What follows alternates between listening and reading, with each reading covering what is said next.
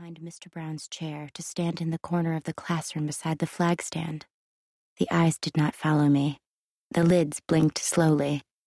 But the next moment, the eyes flicked to mine again, and a shock went through me. I gasped, and the flag behind me stirred. Yet this boy's expression never changed, and next moment he was staring at the blackboard again. His features were so blank, I decided I had imagined it. He had looked to the corner because I had disturbed the flag a little. This happened frequently.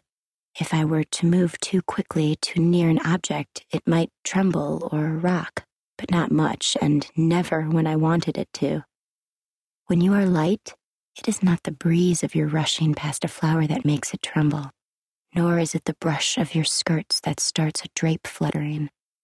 When you are light, it is only your emotions that can send a ripple into the tangible world. A flash of frustration when your host closes a novel he is reading too soon might stir his hair and cause him to check the window for a draft. A sigh of mourning at the beauty of a rose you cannot smell might startle a bee away. Or a silent laugh at a misused word might cause a student's arm to prickle with an inexplicable chill. The bell rang, and every student, including this pale young man, slapped books closed and stood, with a scrape of chair feet, shuffling toward the door. Mr. Brown snapped immediately from his bed dream. "I'll bring a video tomorrow," he said, "and don't fall asleep during it, or I'll make you act it out yourselves." 2 or 3 of his students groaned at his threat, but were already gone, mentally if not physically. So this was how it began. When you are light, day and night have less meaning. The night is not needed for rest. It's merely an annoying darkness for several hours. But a chain of days and nights is the way in which the quick measure their journeys. This is the story of my journey back through the quick. I would climb into flesh again for a chain of 6 days. I stayed shamefully close to my Mr. Brown for the rest of the day. When you cleave to a host, it is not necessary to shadow the person from room to room. I would never follow a male host into the bath, for instance, or into the marriage bed, man or woman. I learned from the beginning how to survive. From the moment I found my first host, I had been devoted to the rules that kept my punishment at bay. I remembered all my hauntings clearly, but only a few images stayed with me from the time before I was light. I remembered a man's head on the pillow beside me. He had straw-colored hair, and when he opened his eyes, he was looking not at me, but toward the window where wind was rattling in the pane. A handsome face that brought no comfort. I remembered catching a glimpse of my own eyes in the window reflection as I watched this man ride away on a black horse through the farm gate, the horizon heavy with clouds. And I remembered seeing a pair of frightened eyes looking up at me, full of tears. I could remember my name, my age, that I was a woman, but death swallowed the rest. The pain, once I was dead, was very memorable. I was deep inside the cold, smothering belly of a grave when my first haunting began. I heard her voice in the darkness reading Keats' Ode to a Nightingale. Icy water was burning down my throat, splintering my ribs, and my ears were filled with a sound like a demon howling. But I could hear her voice and reached for her. One desperate hand burst from the flood and caught the hem of her gown. I dragged myself, hand over hand, out of the earth and quaked at her feet, clutching her skirts, weeping muddy tears. All I knew was that I had been tortured in the blackness, and then I had escaped. Perhaps I hadn't reached the brightness of heaven, but at least I was here, in her lamplight, safe. It took me a long time to realize that she was not reading to me, nor were her shoes spotted with mud. I held her, yet my arms did not wrinkle the folds of her dress. I cried at her feet like a wretch about to be stoned, kissing the hem of Christ's garment. But she didn't see me, couldn't hear my sobs. I looked at her, a fragile face, pale but rosy at the cheeks and nose, as if it were always winter around her. She had gray duck-down hair piled on her head like a bird's nest and sharp green eyes clever as a cat's. She was solid and warm, with a fluttering pulse. She wore a black dress with mismatched buttons, the elbows worn thin. Tiny spots of ink dotted her butter-colored shawl. The cover of the little book in her hands was embossed with the figure of a running stag. It was all real and blazing with detail, but I was shadow, light as mist, mute as the wallpaper.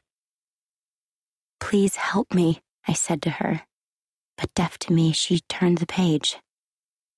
"Thou wast not born for death, immortal bird." As she read aloud the familiar words, I knew what I was. I stayed by her side for hours, afraid that if I looked away from her or tried to remember too hard how I had come to be in hell, I would be thrown back there. After a score of pages, my host closed her book. I was frightened by the idea that she might put out the light when she went to her bed, and this panic made me fall on her again. I threw my head into her lap like a heartbroken child. The book fell from her hands and dropped through me onto the floor. I was startled at the painless flick of sensation. My host bent to retrieve the book of poems, and as her body passed through me, I felt myself dropping down and then soaring up again as if I were on a child's swing. A most peculiar expression came over her face. She placed the volume carefully under the lamp on the desk beside her and took up pen and paper. She dipped at the ink and began to write. "A suitor bet upon one knee, death asked me for my hand." I could tell by the black stains on her fingertips that, most likely, these were not the first lines she had ever written. I couldn't tell whether I had inspired her, but I prayed that I had. If I could do some scrap of good, perhaps I would be granted entrance into heaven. All I knew was that this saint was my salvation from pain, and that I would be hers until the day she died. And that's what I called her, my saint. She was as poised as a queen and as kind as an angel. I was confined to her world, but was not her equal. I could fantasize that we were sisters or the best of friends, but I was still only her visiting ghost. I was a prisoner on leave from the dungeon. I knew nothing of my crime or the length of my sentence, but I knew I would do whatever I could to avoid being tortured. Alone in the lilac air of her country garden, I glided round her while she wrote hundreds of poems, her hair and her eyes slowly growing white. One evening, when I had been moving with her along the road to the woods and back, we stopped to observe a fly struggling in a web while a spider waited on a leaf and watched.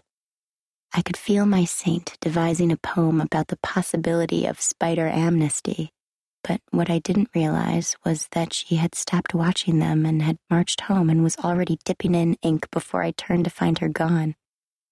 At first I thought, she must be just a few yards ahead, hidden by the hedges at the curve of the road. I rushed toward our home, but it was too late.